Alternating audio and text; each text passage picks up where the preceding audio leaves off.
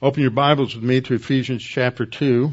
Last time we looked at the church becoming a temple of God, which is the focal point. That's what Paul's been driving to since we got into chapter 11, is this climactic revelation that the body of Christ is not only distinctive in that it is based on a joining together of Jew and Gentile, but that the purpose of this joining together is to build one new man, one new body, which is now identified as we come to the end of this section as the household of God, as we studied last time in verse 19, which is then described with the metaphor of a building, and that this building is a holy temple for the Lord. And it is not talking about us individually here. That's one of the things we will get to when we end, is when you examine the passages in Scripture that talk about the indwelling of the Holy Spirit, that He makes the body a dwelling place for God the Father and God the Son and Himself. He sanctifies us so that we can be a temple. It is both as individuals, but it is corporately as the body of Christ. And this is the central passage for that in this section. So as we review just briefly where we have gone before, we go back to Ephesians 2:11 through 12, where the focus is on the fact that we have been brought together, Jew and Gentile. The Gentile in the Old Testament had two different positions before God historically. The first was in the dispensation of, or the age of the Gentiles rather, and where there's only Gentiles on the earth. And then in Genesis chapter 12, God calls out Abram, and He is going to create a new people for Himself through Abram and Sarah and through the line of Abram, Isaac, and Jacob, and that is the Jewish line, and God is going to bless them in special ways and give them special privileges, and the Gentiles, all the other people on the earth, are just excluded from that.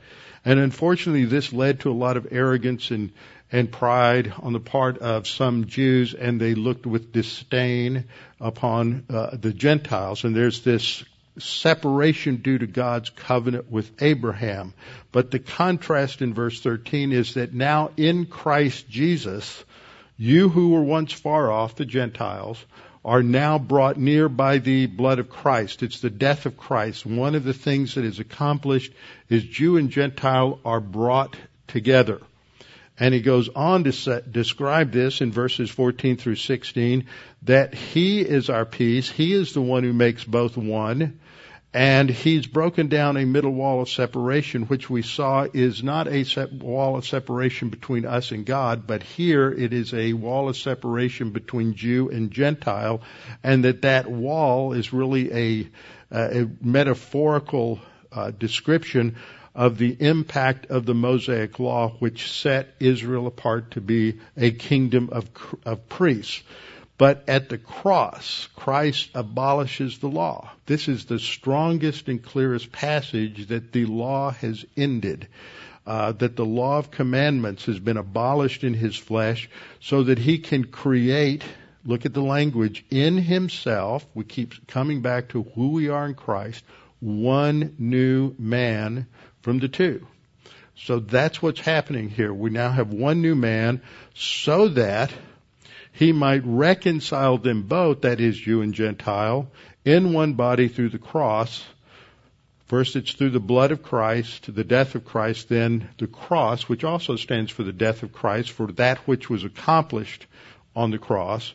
And He puts to death that enmity which is the law. And then He came and preached. This refers historically to Christ proclaiming peace to those who were far off during His incarnation. He went to the Syrophoenician woman, the centurion, other Gentiles. He is proclaiming peace, one form of peace to those who are far off and those who are near. That's not the same peace as what we have now. And in verse 18, Paul says it's through Him we both now have access by one Spirit to the Father. So this just gives the chart that we're familiar with in the age of the Gentiles. The Gentiles are the only ones. And what I'll remind you of here while we have this chart up on the screen is that in Eden, where is God? He dwells in Eden. He comes and he spends time. So Eden is a temple, a place for the dwelling of God.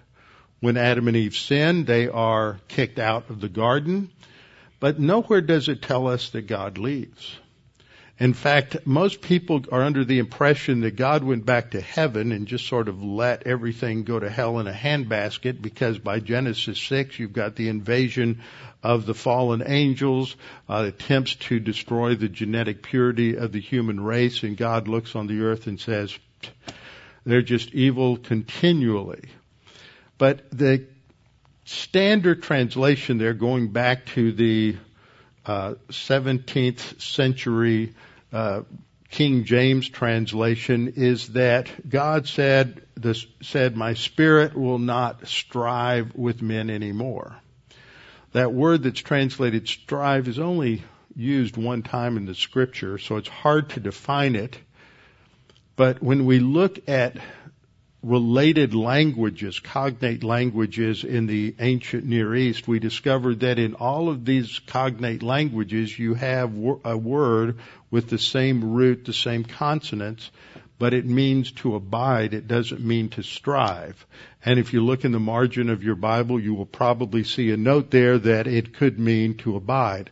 And that really opens things up, because we realize God is living, continues to stay on the earth. I think that because he hasn't created government yet, he's still providing a source of adjudication for crime. We see the way he handles Cain and Abel. We don't see a lot of other evidence, but there's a lot of other stuff there's a tremendous amount that's not mentioned in those first 5 chapters of Genesis. So God continues on the earth. Then with the flood, he leaves, and then he comes back in the age of Israel when the law is given, and he gives to Israel the description of the tabernacle that they are going to make and they are going to construct. And then after they finish it and they sanctify it, God takes up his residence again on the earth in the tabernacle. It is a dwelling place for God. The tabernacle, from 1445 BC approximately until about 950 is a temporary dwelling place of God. And then Solomon constructs the first temple, and during the Old Testament period we have the first temple and the second temple. That would be here during this whole period of the law. You have the first and second temple, and God is dwelling with his people. Now that's all background, because when we come to the New Testament, we're going to see similar language when we come to the Gospel of John, that we're told that Jesus became flesh and he dwelt among us. And the Greek word there is the word skene, which is really borrowed from the Hebrew, and the name for the tabernacle was Mishkan, the S-H-K-N. Those are your 3 consonants that you get in skene, S-K-N, and that means a dwelling place, and that was where God tabernacled. So you've heard some pastors quote that verse, is that the Word became flesh and tabernacled among us. But it's the word to dwell, and so you have the dwelling of Christ on the earth during his incarnation, and then he ascends to heaven, and then he sends the Holy Spirit, and the church is created on the day of Pentecost. And as we're going to see from this passage, we become the new dwelling place corporately for the presence of God on the earth. And this is revolutionary. And then during the tribulation, there will not be a presence of God on the earth. There's no indwelling by the Holy Spirit. There's no indwelling of God the Father and God the Son in the believers during the tribulation. And then he will make his home on the earth again during the millennial kingdom. So that gives us the panorama of God's presence upon the earth. So just to finally bring this section to a close here, there's the law that's the barrier between Gentile and Jew. The cross wipes out that enmity, abolishes the law, and Jew and Gentile have peace and come together. The second barrier is the sin barrier between God and man, and the cross takes care of the sin barrier, and the new entity will be called the church, the body of Christ. And this is God reconciling us to himself through the cross. So that brings us back to where we are in this last section, and actually this last lengthy sentence from verse 19 to 22. And so Paul begins with this making this conclusion, strong conclusion. Now therefore you are no longer strangers and foreigners, because earlier in verse 11 and 12 he had identified that they were strangers and foreigners. But now you're fellow citizens with the saints. First of all, those are church-age saints, not Old Testament saints, as I said last time, and also members of the household of God. I'll come back to that in a minute. Which is built, or because you have been built on the foundation of the apostles and prophets. That distinguish it as the church age. That's not talking about the Old Testament prophets, as I said last week, but New Testament prophets. And Jesus Christ himself being the chief cornerstone. And I pointed out last time that in the Old Testament, in the ancient world, at that time, that you laid a cornerstone, and that became the orientation point for all of the building, all the measurements, the layout of the lines of the building, everything came off of the cornerstone. So the building itself gets its meaning, purpose, orientation, everything from the cornerstone. Christ is our cornerstone. And then this morning we're looking at these last two verses, in whom the whole building being fitted together. This is a key word to look at as we go through this. It's a compound word in the Greek, but we've seen this before, and it's important that this is talking about the togetherness that we have in Christ. Jew and Gentile brought together.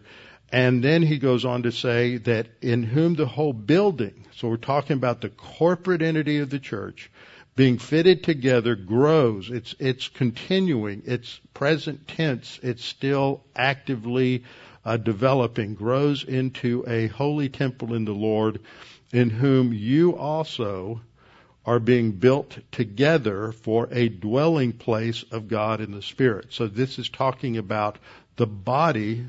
It is talking about the household of God. This whole building is the context, is the place that is being set apart as a temple. The word temple, the idea of temple, is the dwelling place of a God. So this is the temple, the dwelling place, so it's the church as a whole.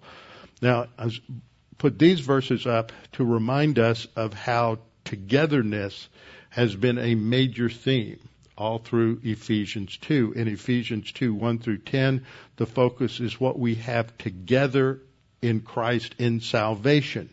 In Ephesians 2, 5 and 6, when we were dead in trespasses, God made us alive together with Christ and raised us up together and made us sit together in the heavenly places in Christ Jesus. That's our new identity. We are together, Jew and Gentile. We are one united body. Now, at the conclusion of this section, he's going to talk about the fact that we are this is active, this is in process, we are being fitted together, and we are being built together for a dwelling place of God by means of the Spirit. I pointed out last time that Paul uses he doubles up his conjunctions here to get our attention. He's drawing a conclusion and uses two different inferential conjunctions. That means that he's drawing the conclusion, the consequences of everything that he has said before, that we are no longer strangers and foreigners, but fellow citizens. And we could understand that also in the sense of emphasizing togetherness, just as several places he says we are both, and that emphasizes that togetherness. So here he is simply emphasizing that we're no longer strangers and foreigners, but fellow citizens. And we're members of the household of God. This is a term that indicates a close family connection.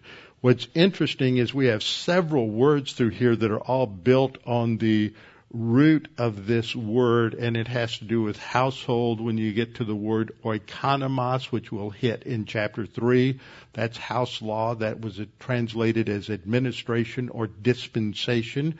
That's where we get our word for dispensationalism.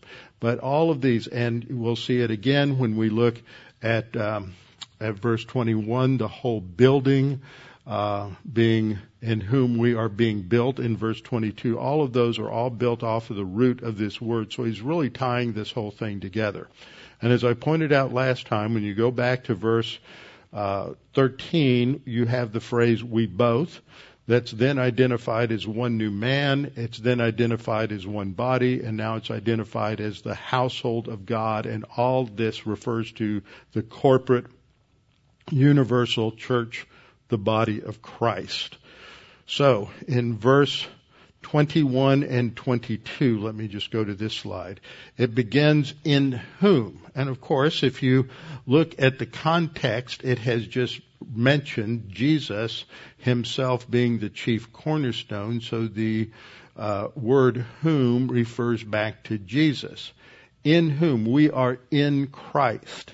As we've said again and again going through Ephesians chapter 1 and chapter 2, that is our new legal position as believers at the instant of salvation in the church age. One of the ministries of God the Holy Spirit is He unites us with Christ in His death, burial, and resurrection.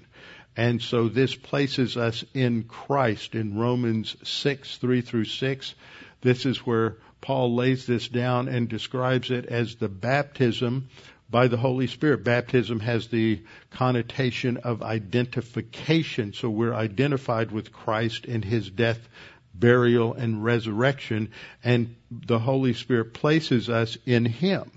So this is part of the dynamic, is we are placed in Christ by the Holy Spirit, and in Him the whole building, there's something that is taking place. It's not just a matter of being statically put in Christ, but this is foundational to the way in which we fit together in the body of Christ, in whom, and then we read the whole building.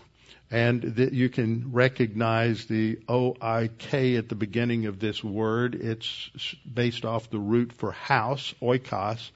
And here it has to do with, it's translated as the whole building as if it's a completed entity.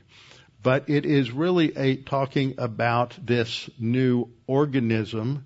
An organism is something that's not static, it's continually growing. That's why we refer to the church as the new organism in this age.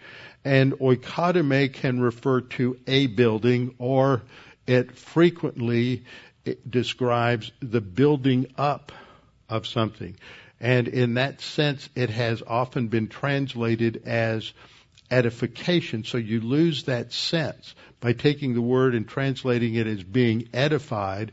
Being edified means to be built up. And so there are several times this word is used in Ephesians, and it always relates to the edifying of the body, the building up of the body, the constant spiritual growth and maturity. Ephesians 4:12, that the gifts of pastor, teacher, and evangelists are given for the equipping of the saints for the work of ministry, for the edifying or for the building up of the body of Christ. So this is talking about that spiritual growth and maturation for each believer. Ephesians 4:16 talks about the edifying of itself in love, the building up of itself in love. And Ephesians 4:29, what is good for necessary building up. So all of the other uses in Ephesians talk about something being built up, the whole building or the whole building up, so it's a dynamic thing that's in process, it's not completed. And then the next word is the word sunarmalageo, which is the S-U-N at the beginning, something is being together. So it's emphasizing this together, and it's talking about being fitted together. This is a good carpentry term. In our world, when we are building with stones or bricks or anything of that nature, we smooth things out and fit things together by using mortar. And we use that mortar or cement in order to put everything together. But that's not how they did it in the ancient world. What they did in the ancient world was they would take these enormous blocks of stone and they would sand them and work them until they would fit perfectly one on top of the other without any gap. Those of you who have been to Israel with me before, one of the most impressive things that we do is to go down in what is called the Western Wall tunnels. And here I have 3 or 4 pictures of this. This is this mammoth stone. They have, in fact, I think we were given different numbers when I first went, but it is estimated to be about 430 tons. Now you're asking important questions like, well, how did they cut that? How did they move it? See, they weren't as primitive as we think 2,000 years ago. They had different technology, but they could do phenomenal things. This last year, of course, we went to Egypt, and you go to the Great Pyramids of Giza, and you look at them, and they talk about how big some of those stones are and how difficult it was to move them, and they moved them a much further distance, but they were nothing compared to this. You might have 20 tons there. Well, we're talking about 420 or 430 tons for this rock. And you see, that's this rock that is in the middle of the screen, and it goes all the way to approximately here. It is about as long as from here to the back of the room. That's and we don't know exactly how deep it is. They can guesstimate it on the basis of other things that they've been able to do. But you can see the seams that run horizontally below it and above it. And if you go there, you will see that one of these huge rocks fits perfectly on top of the one below it. That is a visual picture. Here's another look. It has a little more light on it here. But you can see up close where these rocks come together, and they fit perfectly. You can't slide the thinnest piece of paper can't slide between these stones at any point. And here is another picture of the masonry there, and showing how smooth it is. So they work them, and that's the image that Paul is using here, that we are fitted together. I think that an implication of this is that as God is working in our life, sanctifying us and maturing us, He is sanding off those rough edges and fitting us together tightly within the body of Christ. So this imagery here helps us understand how God is working to fit us together. And then we have the main verb here, the whole building. I think this is more of a temporal, when it is being fitted together, grows into a holy temple. So it is a dynamic concept of continual growth. You continue to add new believers to the body of Christ, and they continue to grow and mature as they are built up in the faith. So we grow and mature, and then we read that they are growing into something. Corporately, this body that is continually growing is being built into a dwelling place for God. So it's not just the individual believer that is indwelt by God, the Father, Son, and Holy Spirit, but it is also the church itself. We are being built into a holy temple. Now, we've studied the word holy many times, and it has that idea of something that is being set apart for the service of God. If you go back into the Old Testament, when we first see the word appear frequently in the layout of the construction of the tabernacle, the vessels that are set apart for the use of God in the tabernacle are not to be used for common everyday things. They're set apart for the service of God. So you have the bowls, and you have the candles, and you have the various instruments and utensils, and they're all set apart. But these are inanimate objects. So the word holy there doesn't have moral significance, because so often when people think of holy, they think of somebody who is morally pure, but instruments and inanimate objects can't be moral or immoral. They are inanimate objects. Another way in which the word holy is used in the Old Testament is in relationship. A form of the word is used in relationship to describing the temple prostitutes in the fertility cults. See, they are not morally pure, but they are set apart to the service of their God.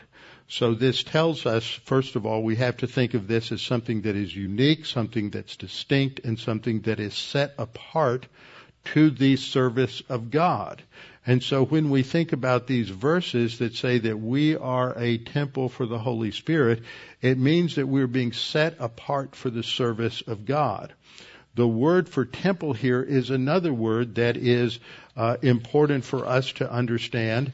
It's the word naos, and as I've indicated in the meaning for the word here, is that it is one of two words that's used to describe a temple in Greek. The one other word is hieros. This is a word that means also means temple, but it would include the entire temple complex, as opposed to an inner sanctum. I'm going to skip ahead a slide. So if you were in Ephesus, you would think of the local temple. This was the Artemisium. It was the temple to Artemis of the Ephesians, which is just the Asian version of Diana the Huntress. And the Artemisium was one of the 7 wonders of the ancient world. But it's always described as a hieros. It's never described as a naos. So the naos was used for certain things that related to this. For example, when we read in Acts, when Paul is in Ephesus and the silversmiths are losing their business because apparently so many were becoming Christians that they weren't buying the little silver shrines of the temple.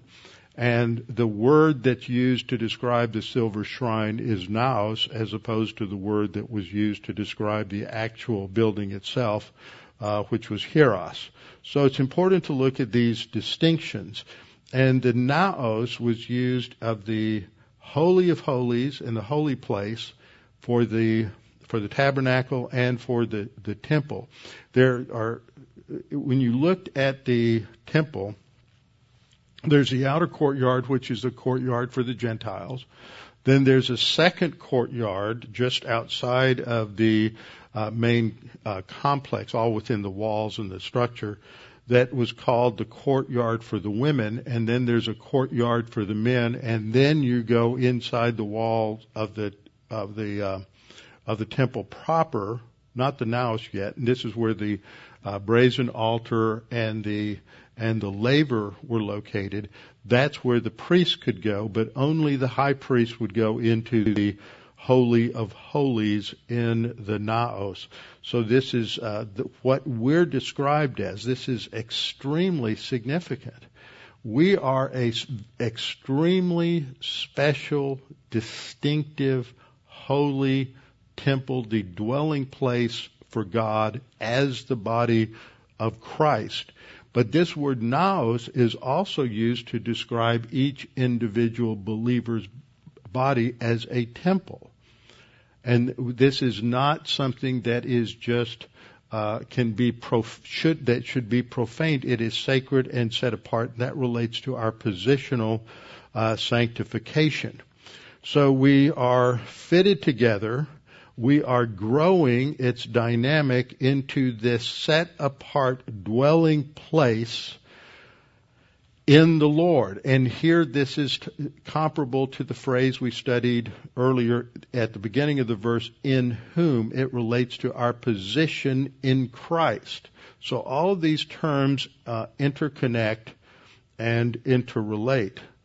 Then we come to the next verse, brings us to an even more significant situation. And this is in verse 22, in whom, again we have it starting the same way that verse 21 began, in whom, that is in kurios, in the Lord. This is what we just saw at the end of verse 21.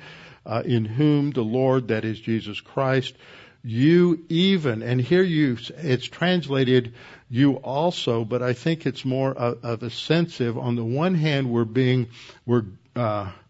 we are being built together as a holy temple, but not only that, you are also, it is even more important, you are being built together for a dwelling place of God by means of the Holy Spirit. So here we come across another important word. We are being built together, soon oikad. There's our root for a home, a dwelling, a building, something of that nature. Oikademeo, that we are built together, and the together describes who? Jew and Gentile. So God is breaking down all of these barriers that related to ethnicity, these barriers that related to race, and we are all one in the body of Christ. We are being built together and for a dwelling place, and this is another word that has this same root. Paul uses these words. He coins several of these. They're only found in Paul's writings. But he does this again and again to get our attention on the fact that this is a construction project. It's ongoing. God is building it. We don't build it ourselves. We can't do anything about it. It takes us back to Matthew, where Jesus says to Peter, who people say that I am? And Peter says, well, some think you're Elijah, some think you're John the Baptist, and Jesus says, well, who do you say that I am? And Peter said, you are the Christ, the Son of the living God. You're the Messiah, the Son of the living God. And Jesus says, blessed are you, because flesh and blood did not reveal it to you. And then he says, on this rock. He's not talking about what Peter said. He's referring to himself. He's the rock. He's the cornerstone. All through the Old Testament, God is referred to again and again and again as a rock. And Jesus says, on this rock, on me, I will build my church. And one of the problems that we have today is that we have too many pastors that are trying to build a church. I just recently heard of a pastor of a rather large multi-campus church here in Houston that is resigning because he's just overworked and he's worn out and he's depressed. And, it just seems to me that when this happens, it's because you're trying to do God's work instead of what God said to do.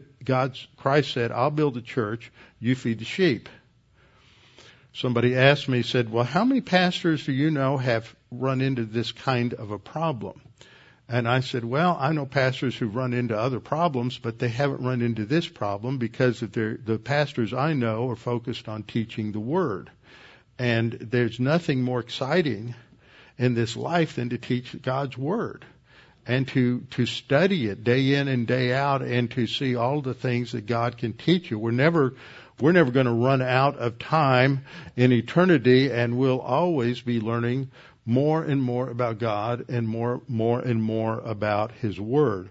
So this is this dynamic thing. We're being built into a dwelling place by God. These are, if you look at the verbs all through here, they're passive voice verbs. We're being built together. We're not doing it ourselves. God is doing it. So we are being built together as a dwelling place of God. Now this should be a dwelling place for God. That's the sense here. It's a genitive, and so it's translated correctly, but not precisely. So it should be that we are being built together for a dwelling place for God. Now, who is this? Well, this is God the Father. One of the interesting things, and I spent about an hour and a half last night working on this, and I'm not going to be teaching it anytime soon, but trying to discern in various Old Testament passages, who is being talked about here. For example, we've gone through this. We've talked about Isaiah and Isaiah's vision where he is suddenly transported into the presence of God and the throne of God in Isaiah chapter 6, and he's before the Lord of hosts. Well, there are some who have said, and I may have said this at some point, that is a title for Christ.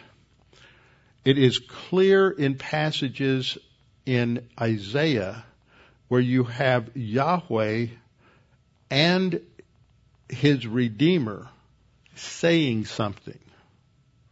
And the Redeemer, of course, refers to the second person of the Trinity. The Redeemer is called the Lord of hosts. But if you look at this language as it's used in places like Psalm 46 and 47, it's identified with El Elyon, who goes back to Genesis 14, and Melchizedek worshipped El Elyon. And so that's very most likely God the Father. Besides, in Psalm 47, it's connected to the sovereign God who's the King of the earth in Psalm 46 and 47. And if you look carefully at Isaiah, it's identifying the Lord of hosts in places with the King of the earth, who's not the Son. That's always a term for the Father. This is enough to turn your brains inside out trying to figure this out. Why? Because God the Father, God the Son, and God the Holy Spirit are one. Jesus says, now I understand there's nuances of difference, but if you just look at it, just first blush, you look at it and John 1:14, no man has seen the Father at any, or John 1:18, no man has seen the Father at any time. You go to Jesus' conversation with Philip in John 14, and Jesus says, Philip, if you've seen me, you've seen the Father. Well, wait a minute. Which is it? No man has seen the Father at any time. Jesus says, if you've seen me, you've seen the Father. Well, the point is Jesus is the manifestation of the Trinity. And so you see who God is in terms of His character by looking at Jesus. But elsewhere in John 8, Jesus says, I and the Father are one. So when He says, I and the Father are one, and if you've seen me, you've seen the Father, that means that there's this unity in the Godhead that having seen one, you've seen all three. And there are places where I believe that the Scripture is not distinguishing which member of the Trinity it is. We always want to say, is that the Father, the Son, or the Holy Spirit? And I think sometimes it's just talking about the triune God. But sometimes it's difficult to discern this. So here it's clear, I think within the context, and some other things that are said, in whom you are being built together for a dwelling place of God, and here it's God the Father, by means of the Spirit. So you have another reference to the Trinity here, just as we did earlier in this section dealing with the roles of Father, Son, and Holy Spirit. So here you have God the Father, you have Christ, and you have the Spirit.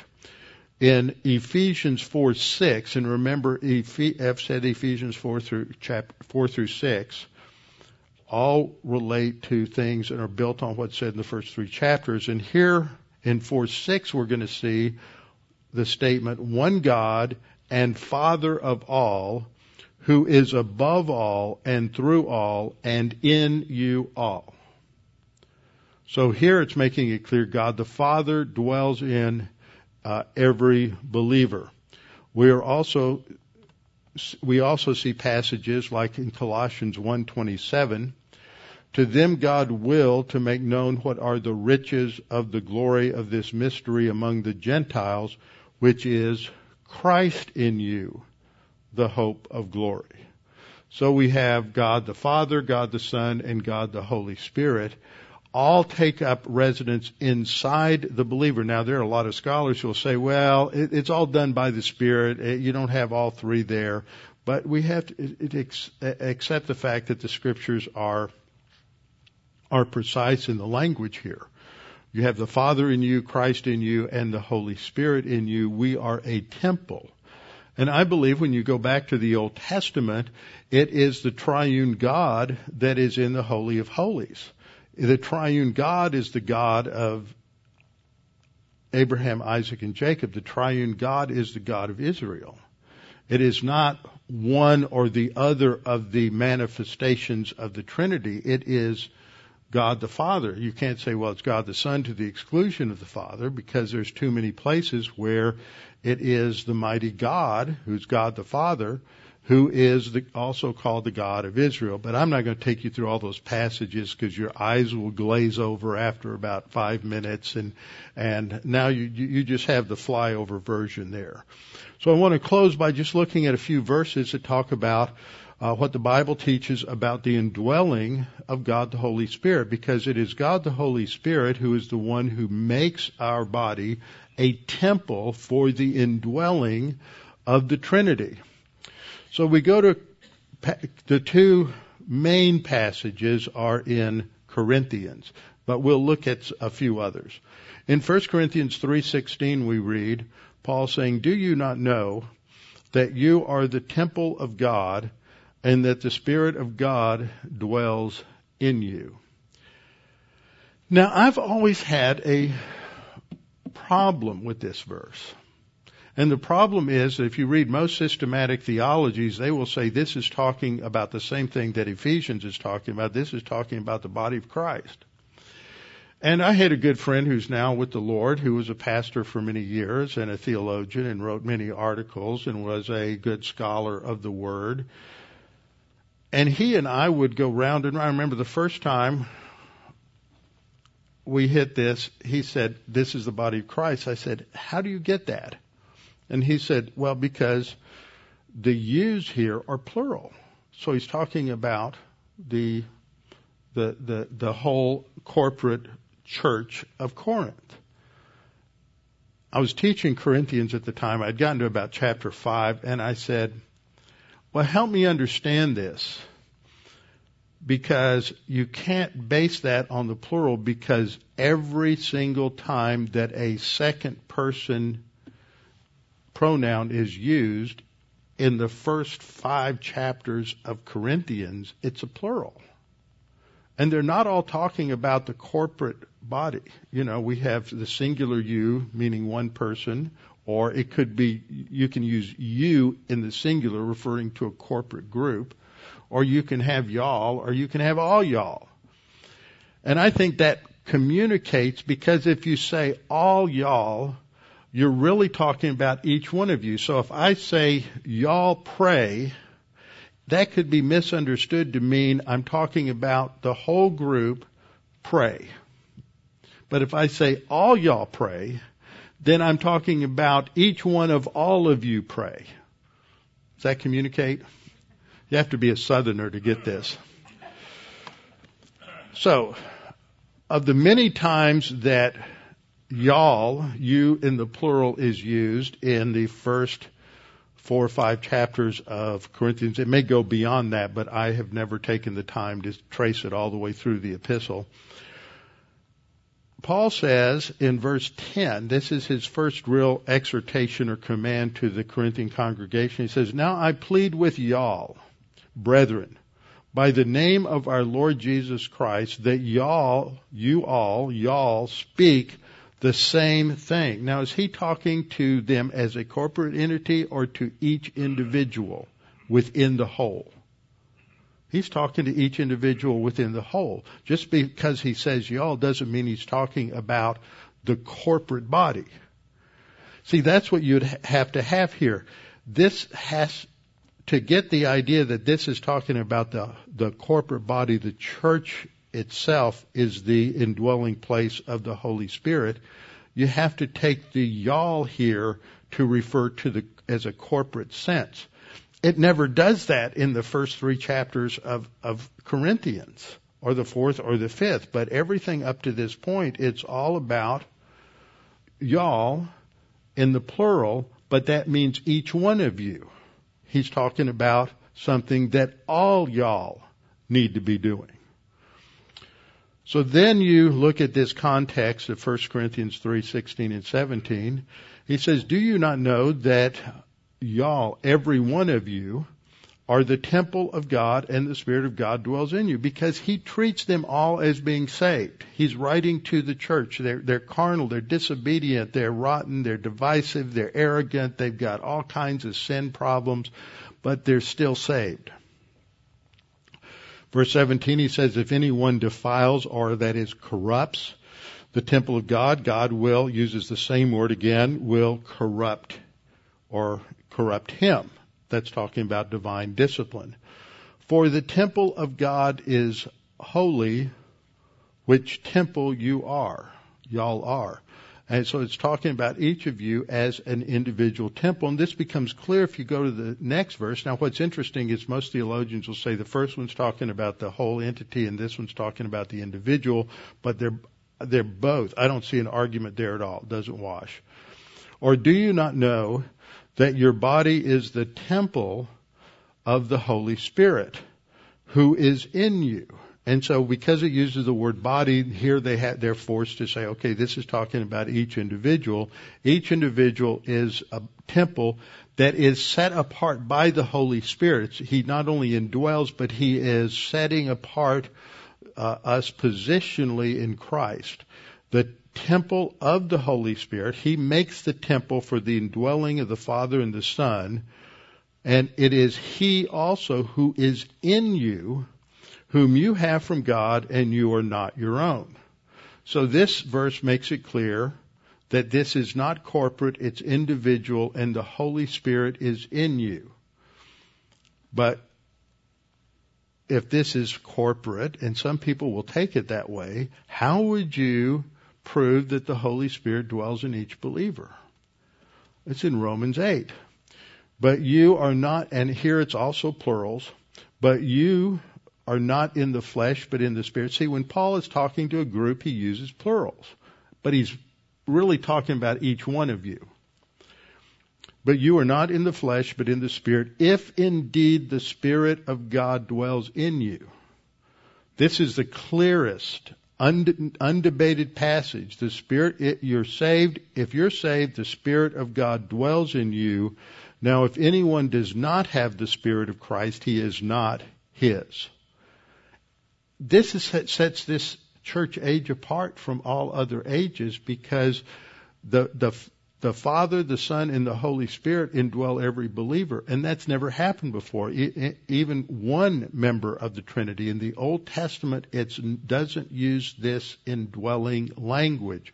The Spirit comes upon, comes to, but you don't have this distinctive sanctifying ministry of the Holy Spirit.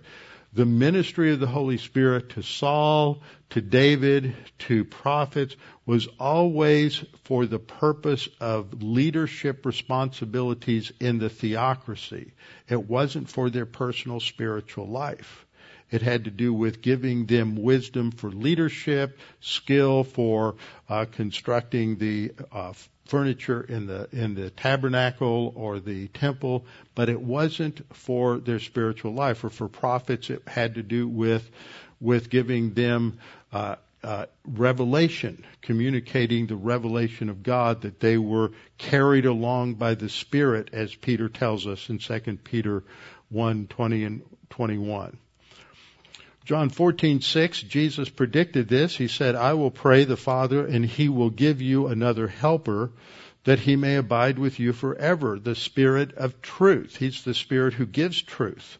He's the one in charge of revelation, whom the world cannot receive, because it neither sees him nor knows him, but you know him, for he dwells with you and will be in you, future tense. So this is talking about something that is unique, distinct for the church age believer, and is related to anointing. John uses the word anointing. Paul uses the word indwelling. It's the same thing. Often you hear these false prophets and false teachers and false whatever on TV. Oh, we need to have a special anointing of the Holy Spirit. Well, there's no Bible verse that talks about that. You get one anointing when you trust Christ as Savior. You're indwelt or anointed by the Holy Spirit. The anointing which you have received from Him abides in you, and you do not need that anyone teach you. But as the same anointing teaches you concerning all things, and it's true and is not a lie, and just as it is taught in you, you will abide in Him. So this relates it to our fellowship with the Lord, and that brings us to a different topic. But next time, we're going to come back and talk about the ministries of God the Holy Spirit to the believer at salvation and after salvation, because there's a lot of confusion about these things, and it's been a while since I've gone through those for everybody, but we'll hit those next time before we move on with the understanding of this new mystery, this new revelation about the church that Paul has been given. Father, we thank you for this opportunity to study this morning, to reflect on your word, to be reminded of the distinctive position that we have as believers in Christ, that we are in this body together, in His body. We have the language is so elevated. We are so significant in your plan. There is such an import to this that, Father, we hardly identify with this because we are not well trained in the Scriptures, that we have been given so much, and that you are making us this dwelling place as a body of believers and as individual believers, a dwelling place for the triune God, that your glory will be manifested in and through us as we walk with you. Father, we pray that if anyone is listening to this lesson and never trusted in Christ as Savior, never understood the gospel, never understood that salvation is necessary because we were born spiritually dead, but there's nothing we can do to make ourselves savable. There's nothing we can do to save ourselves. We can't be good enough. As we've studied in this very chapter of Ephesians 2, it's not by works. It is by faith. It is through faith in Christ, and that is not of ourselves. That salvation through faith is a gift. It's a free gift given to us, and it's on the basis of trusting in Christ as Savior. Thank you for all that you've done for us and all the blessings you've given us, and challenge us as we continue to learn about them, that we might live for you, not for ourselves. We pray this in Christ's name. Amen.